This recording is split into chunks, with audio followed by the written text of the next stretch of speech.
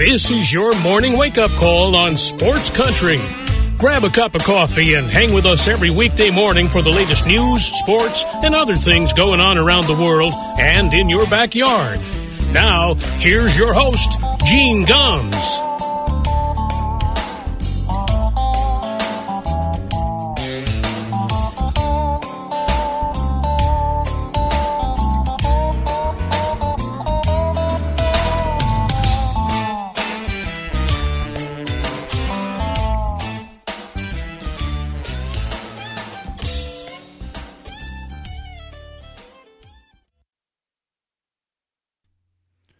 Well, good morning, everybody.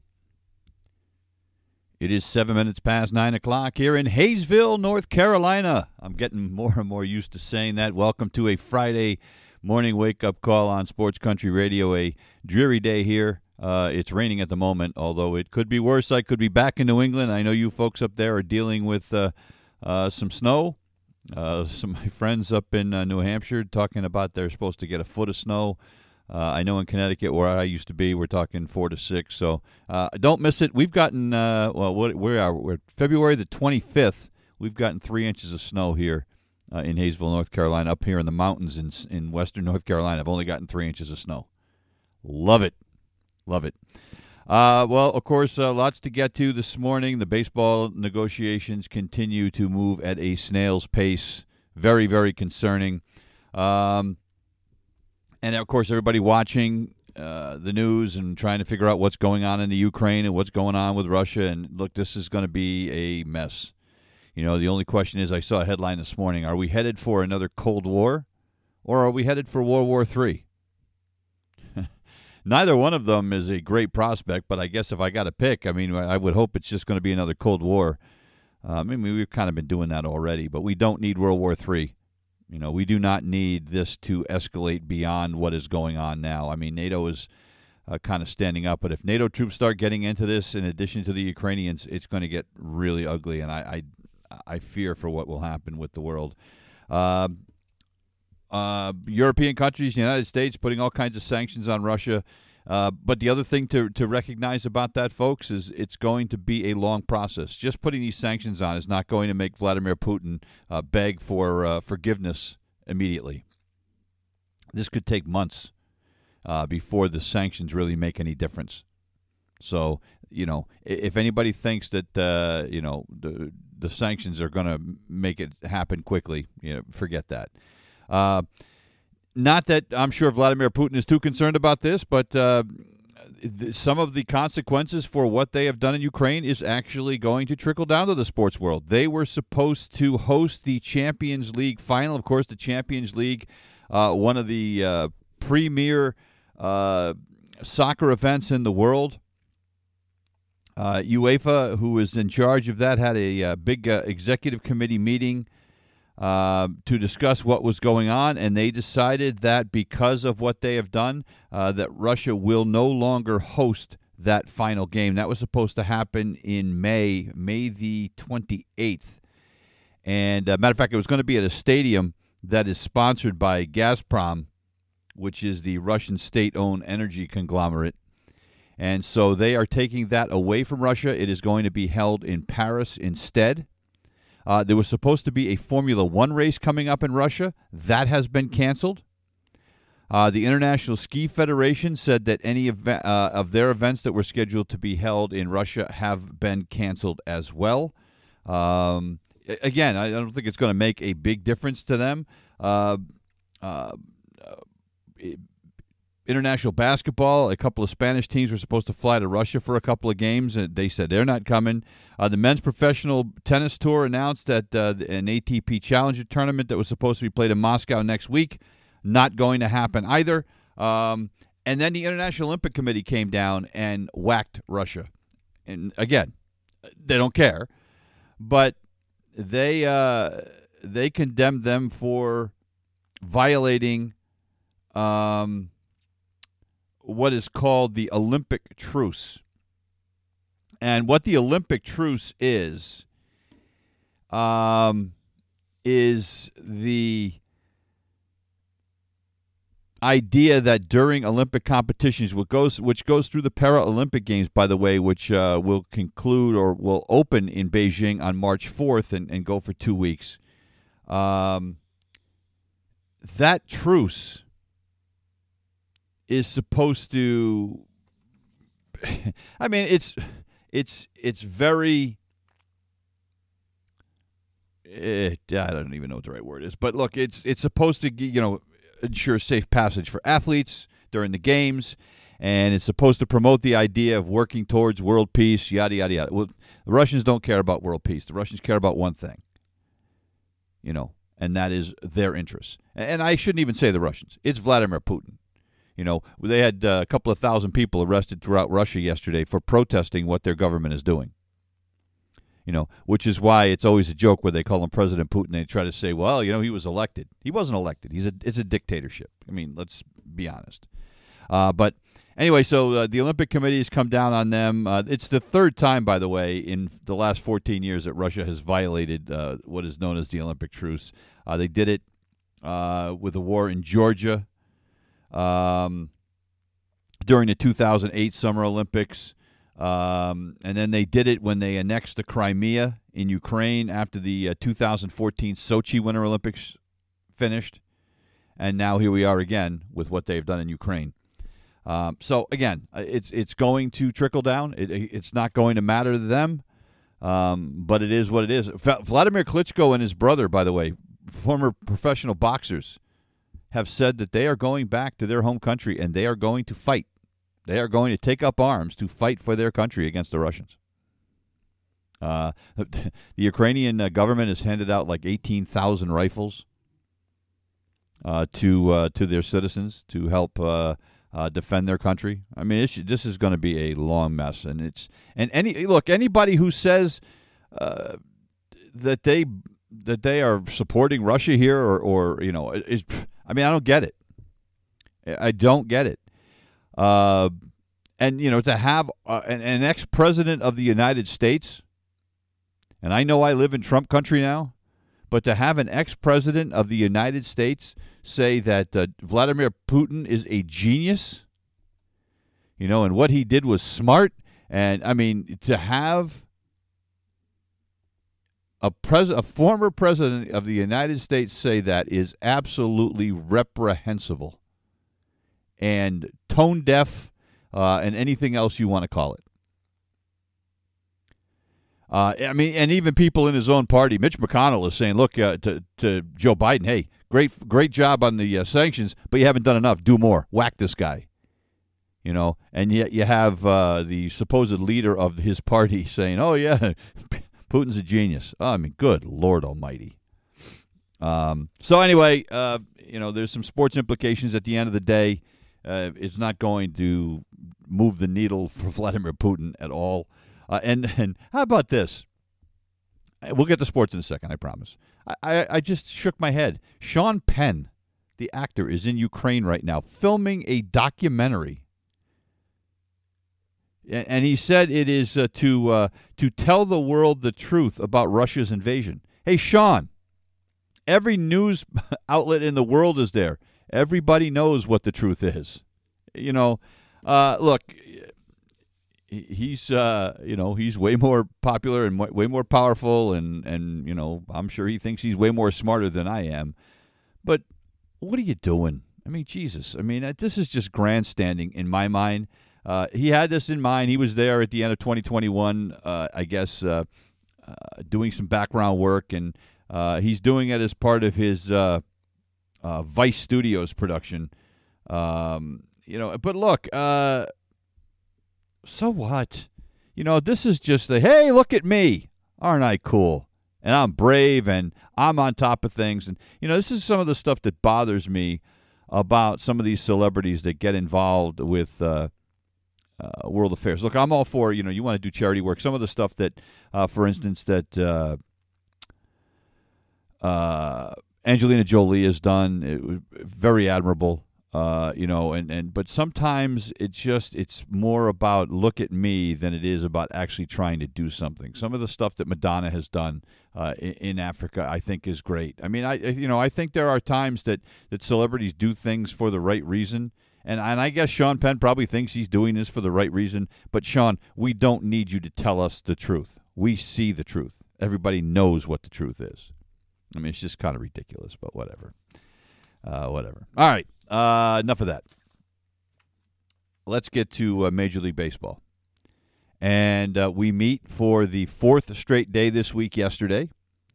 And guess what? Absolutely nothing happened.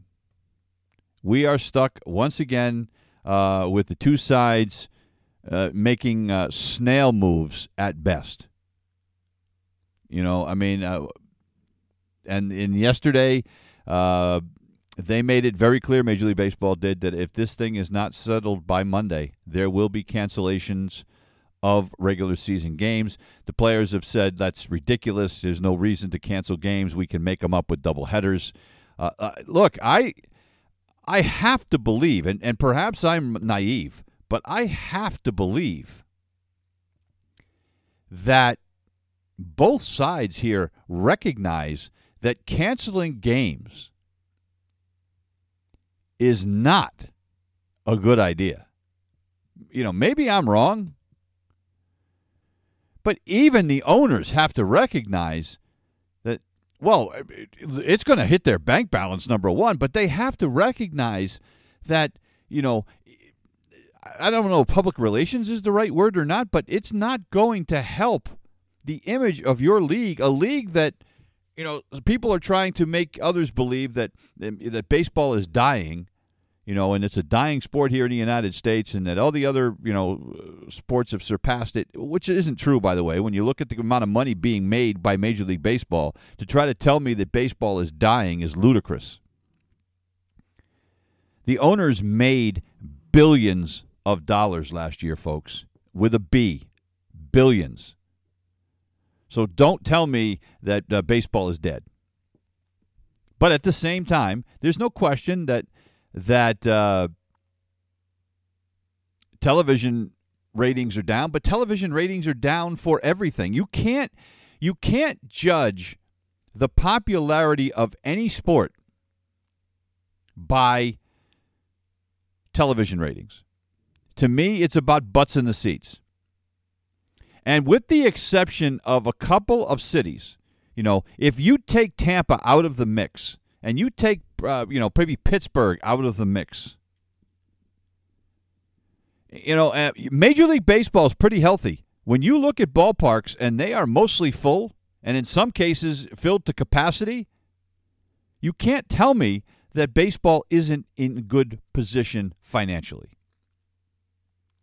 There was a lot of talk about the television ratings of the Olympics that just ended, and that the ratings for the Olympics were the lowest they've ever been, and it was down 45% from the last Olympics.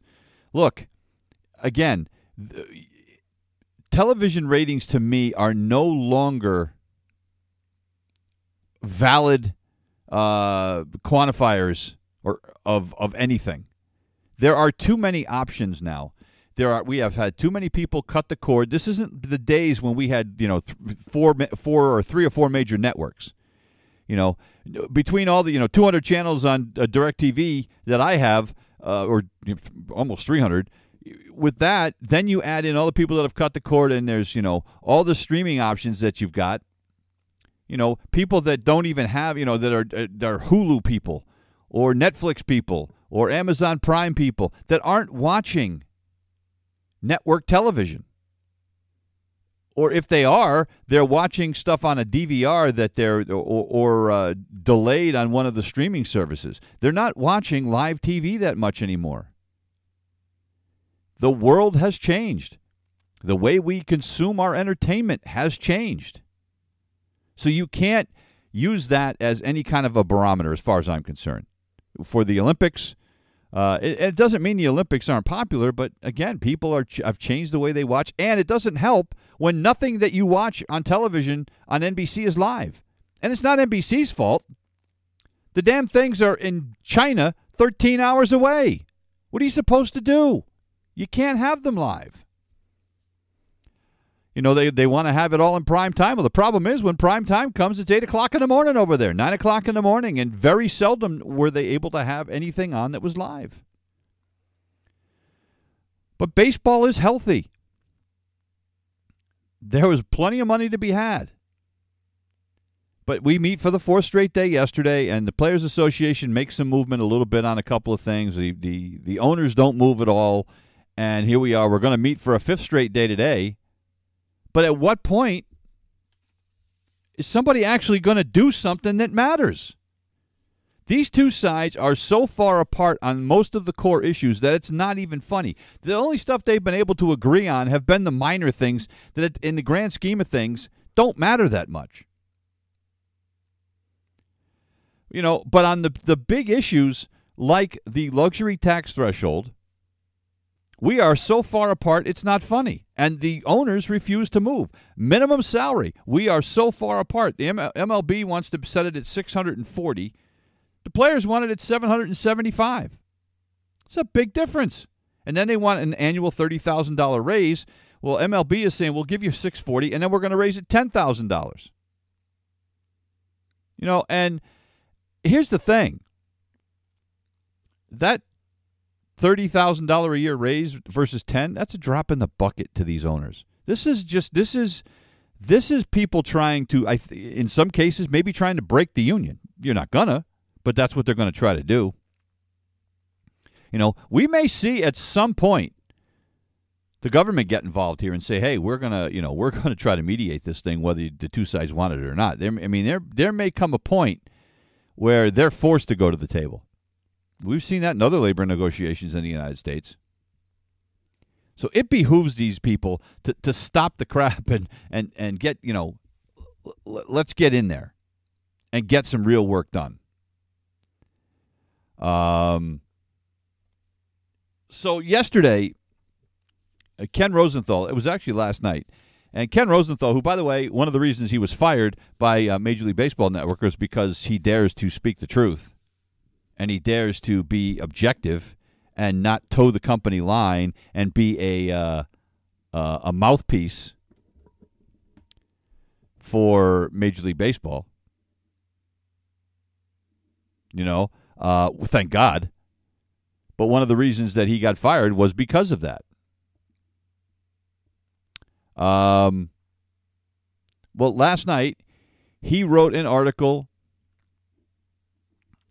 in The Athletic, and I'm a subscriber to The Athletic, a big fan.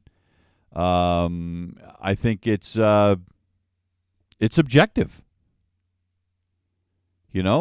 and so he wrote this big article last night talking about what these two teams should do. If you want to really get something done, this is what I propose. And it makes sense. And in some cases, you're going to say, well, all he did was split the difference between what the owners want and what the players want. And that's true. But at the same time, he gives some pretty good rationale for some of these changes to take place. For instance, when it comes to the idea of the minimum salary. Last year, as I had said, the minimum salary in Major League Baseball was $570,000. So Ken and the players, but the players want a huge jump. This year, they want it to go to $775,000. So they essentially are looking for a $200,000 raise. And the owners have offered a $70,000 raise. So Ken Rosenthal basically says, all right, let's do this. Let's kind of split the difference. Let's call it $700K. And then we figure out, and then it escalates over the 5-year term of the collective bargaining agreement, whatever that's going to be. And maybe, since the players want a $30,000 raise and the owners want to give them a $10,000 raise, maybe it becomes a $20,000 raise. But it jumps from $570,000 to $700,000. That's not insignificant. But it's also not as high as the players wanted. But if the players can get a $130,000 raise for the lowest guys on the totem pole, they've done their job. That's what you need to do. as a union, you need to take care of everybody. And if you're taking care of your youngest people with a $130,000 raise,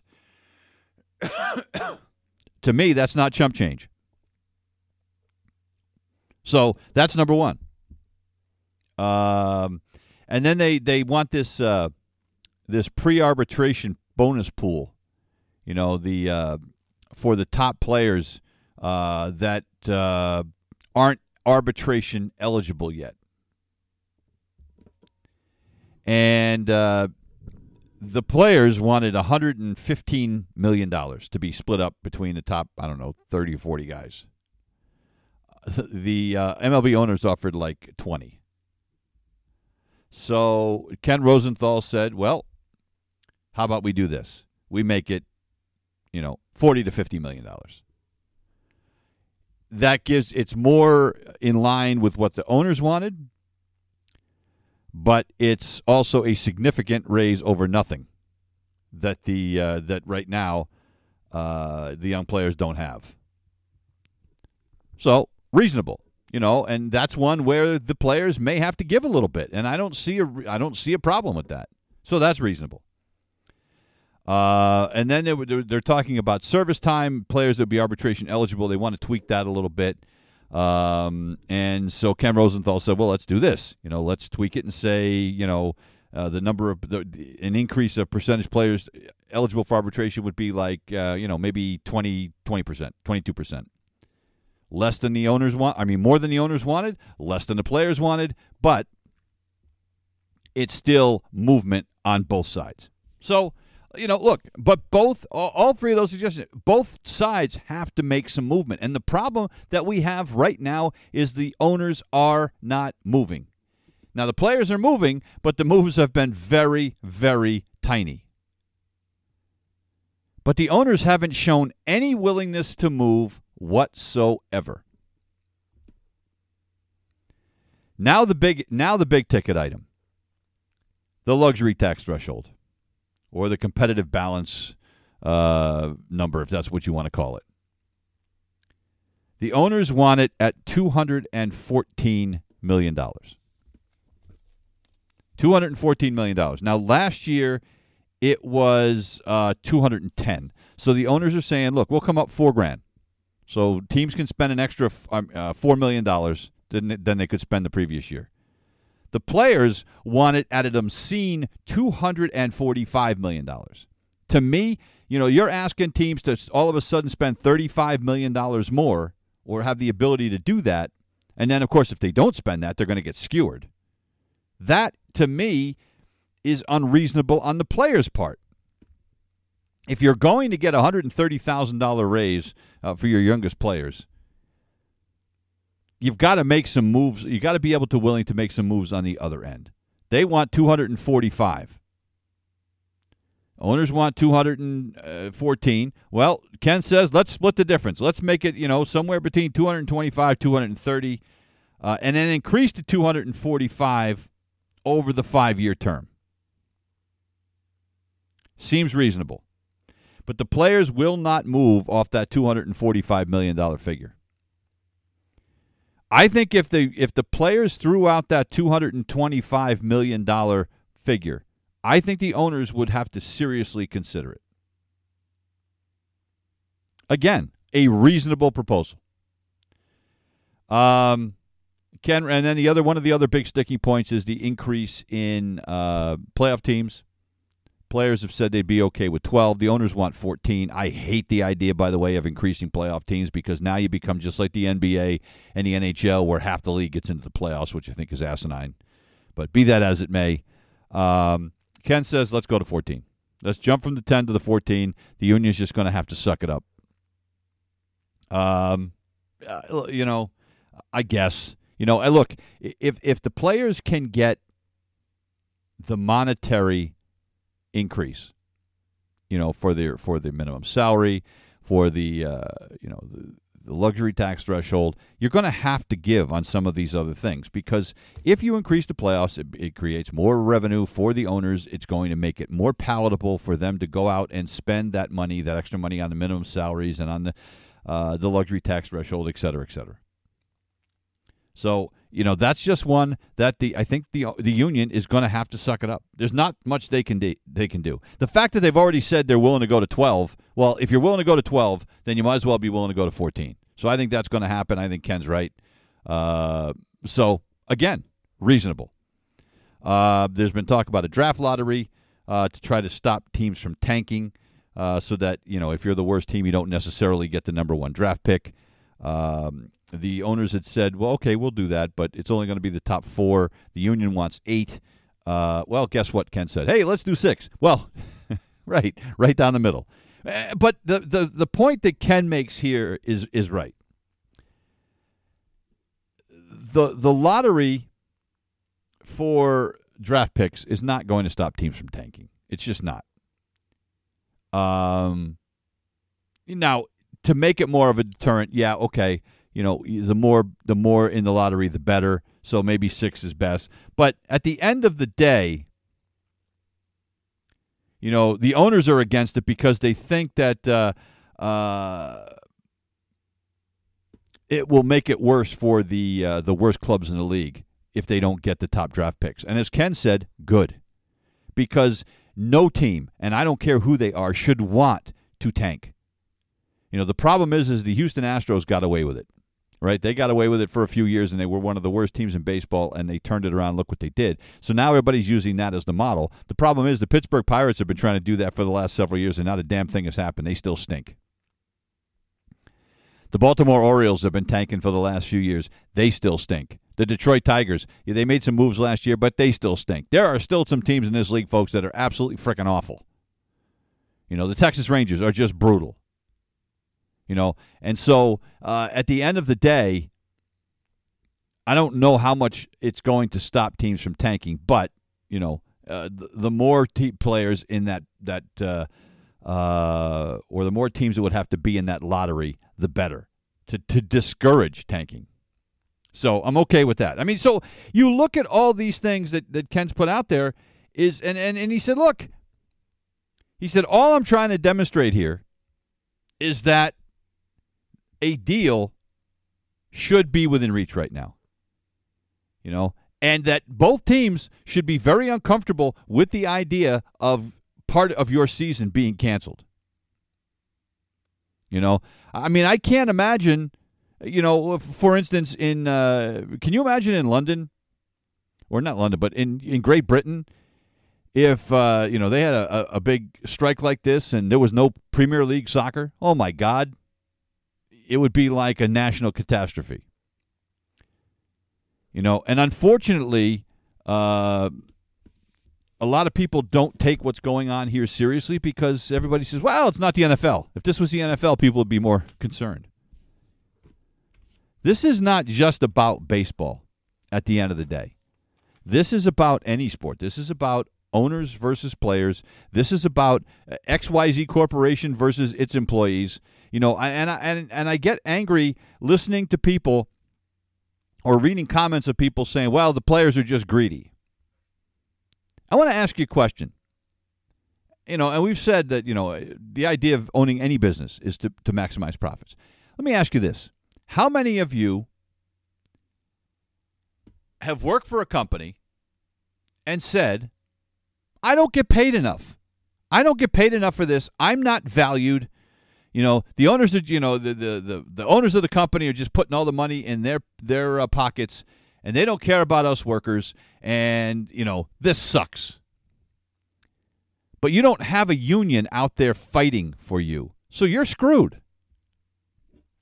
How many of you that work for any corporation or any retail outlet or anything, and you're not unionized, how many of you have wished you had somebody that could fight for you to get you the money that you feel you deserve? And that's what I think people forget. They want to say, oh, these, and put the money aside, the obscene amount of money that these players make. I get that, all right? I get it. But it's all about perspective, and it's all about, what you make at your daily job, whether it's, $20 an hour or, $15 an hour, whatever it is. You can't compare, it's not apples to apples with professional sports or with actors or with musicians or anything. But it's apples to apples if it's I work for Lowe's and you work for Home Depot. It's apples to apples if I work for Major League Baseball or I work for the NFL. That you can, so you can't compare what you make to what they make. All right, it's what the market will bear based on what your profession is. But I guarantee you, all you people that want to say these owners or these players are just greedy have all bitched about your job and about how you should get a raise and about how you're not appreciated. I guarantee you have. So if you've done that, how can you look at these players and say the players are just greedy? You've lost perspective. And I'm not saying that in some cases here, the players aren't being a little unrealistic about some of the things they want. Of course they are. We all are. We're all going to ask for the moon and then take what we can get after that. But you got to start somewhere. But this is not just about greedy players. This is also about greedy owners that want to maximize profits. And at some point, just like in any business, there has to be a meeting of the minds somewhere. Look at Walmart. Walmart was screwed their employees for years. They were the worst. Matter of fact, my wife and I refuse to shop at Walmart to this day because of the way they treated their employees for years. Things have gotten much better. They're not great, but they've gotten much, much better to the point where they have college tuition programs and they've raised their salaries significantly from the way they used to be. At some point you get you get enough bad publicity and the word gets out about what an awful boss you are and about how you're screwing your employees. Word gets out and eventually you've got to do something. So but you have to have perspective here. If you're sitting on your couch at home, you can't say it's the players. You just can't.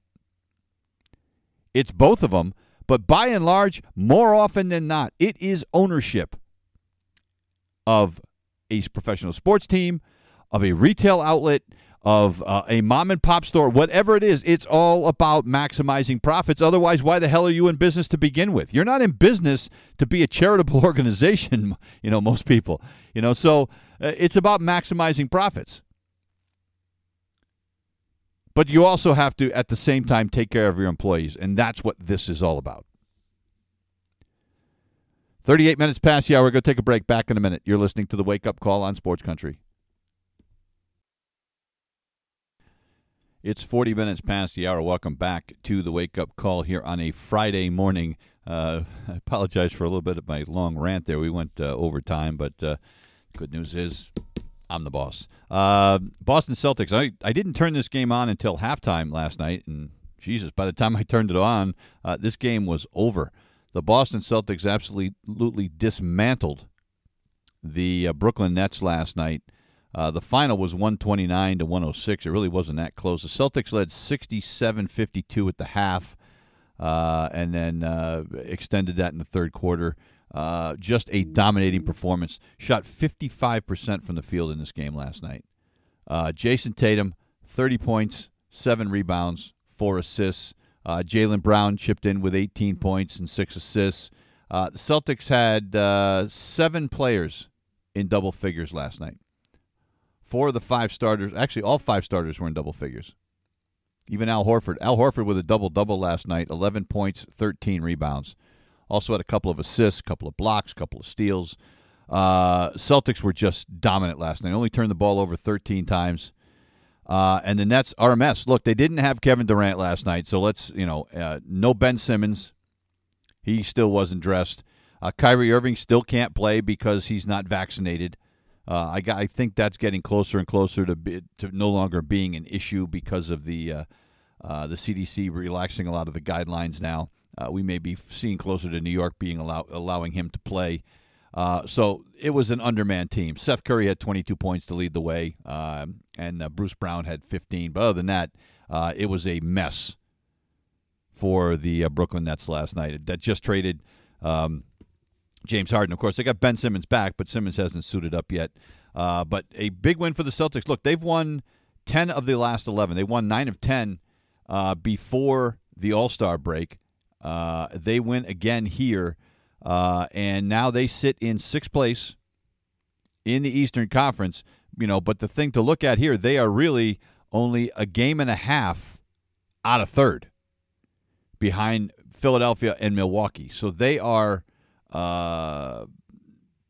poised to make a run here. And their next game is against a very bad Detroit Pistons team that's 14-45. So that should be another one in the books for them. The Cleveland Cavaliers are just in front of them, but the Celtics find themselves in very, very good position right now. And right now, one of the hottest teams in the NBA. The Boston Bruins last night. I stayed up to watch this. I watched the first period and a half. Then look, it was late. The game didn't start till 10 o'clock. They were out in Seattle playing the Seattle Kraken last night. The Bruins end up winning the game 3-2 in overtime. Jacob DeBrusk with a goal about 33 seconds into the overtime period. It was his second goal of the game, and the Bruins escape with a win 3-2. I thought the Bruins, after the first period, were in big, big trouble. Now, DeBrusk did get his first goal in the first period with about 2.5 minutes to go. It was a lucky one, a puck that bounced up in the air and actually went over the shoulder of the Seattle Kraken goaltender. But the Bruins spent most of the first period on the power play. As a matter of fact, at one point, they had a 5-on-3. Seattle took 4 penalties in the first period, and the Bruins could not capitalize on any of them, including a 5-on-3 for about 40 seconds. And not only could they not capitalize on them, they gave up a shorthanded goal to Mark Giordano, his second shorthanded goal in the last 3 games, 12th of his career. And Seattle actually led this game 1-0, 3:29 in, despite the fact that they, 20 seconds into the game, they were a man down and remained that way for like the next 4 minutes. And the Bruins couldn't do anything, and now the Bruins find themselves trailing 1-0. I was like, oh my God, I said, oh, So then I stayed up. I saw David Pastrnak score about 7 minutes into the second period. Pastrnak continues to stay hot. Recently broke a long goalless streak. He scores last night, and he puts them up 2-1. And I said, okay, I'm going to go to bed. And now, I missed the Jason Eberle goal that tied it up. And then a scoreless third period, and DeBrusk wins it in the fourth. I woke up, saw the highlights this morning. But, look, the Bruins are lucky.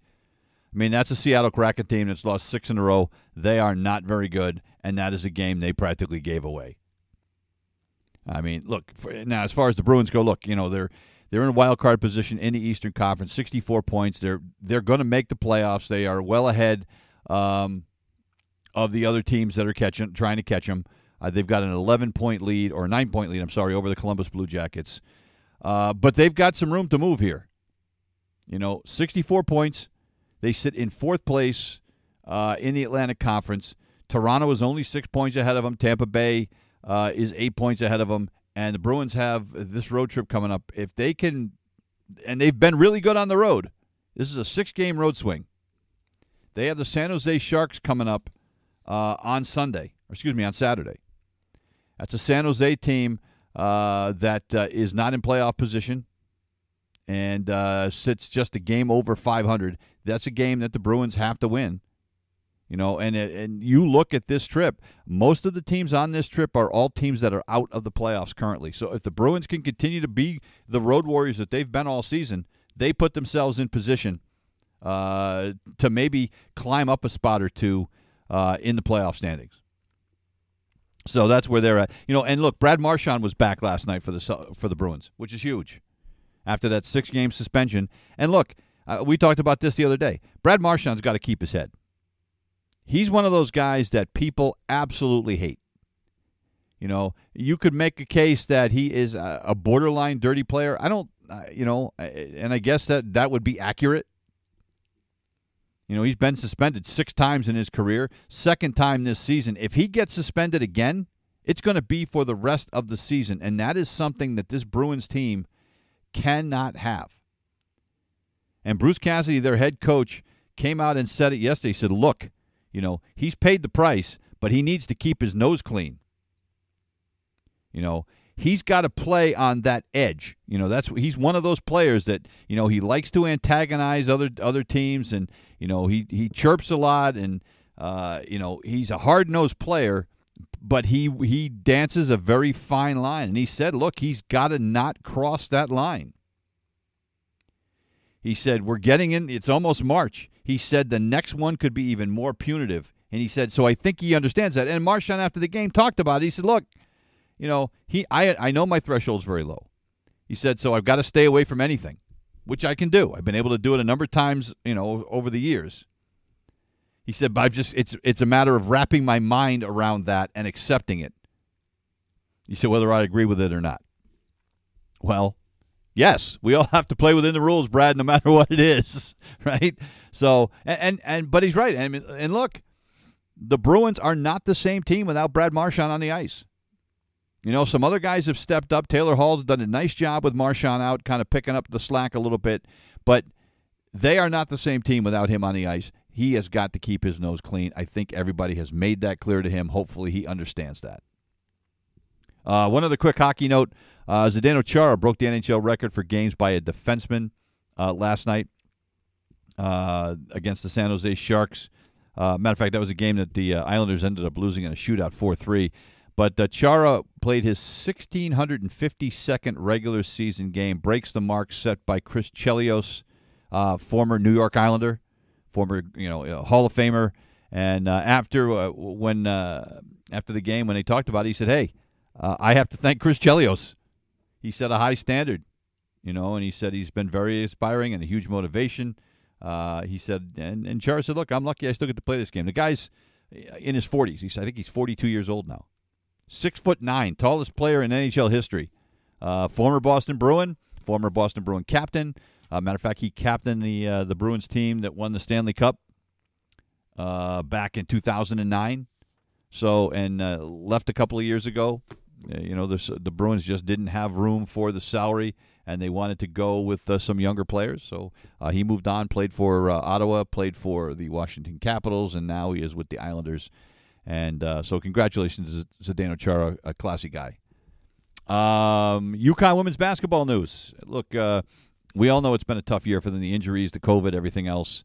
But they get the reigning player of the year back tonight. Paige Beckers has been cleared to play. She has been out since early December with a left knee injury. She had surgery, suited up for their last game, did not play on Wednesday, but she was in uniform on the bench, did warm-ups, and she has been cleared to play tonight when the 7-seeded Huskies take on St. John's at the XL Center.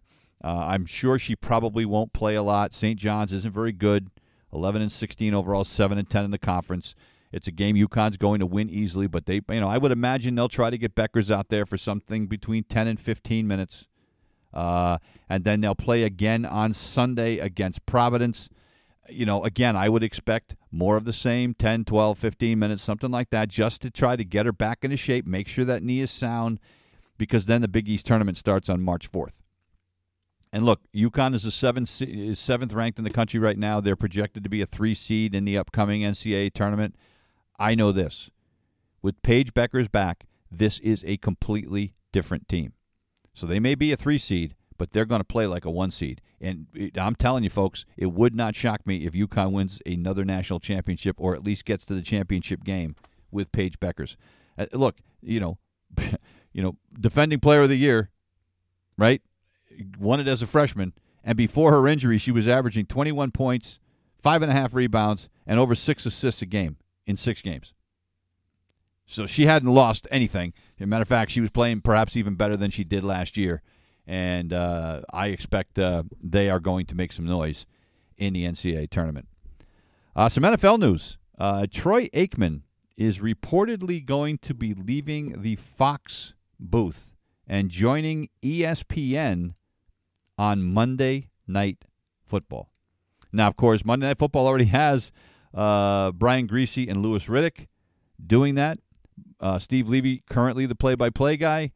But the speculation now begins whether or not Al Michaels might go to ESPN and team up with Troy Aikman for Monday Night Football. It's been thought that perhaps Michaels is going to be going to Amazon to anchor their Thursday Night Football package.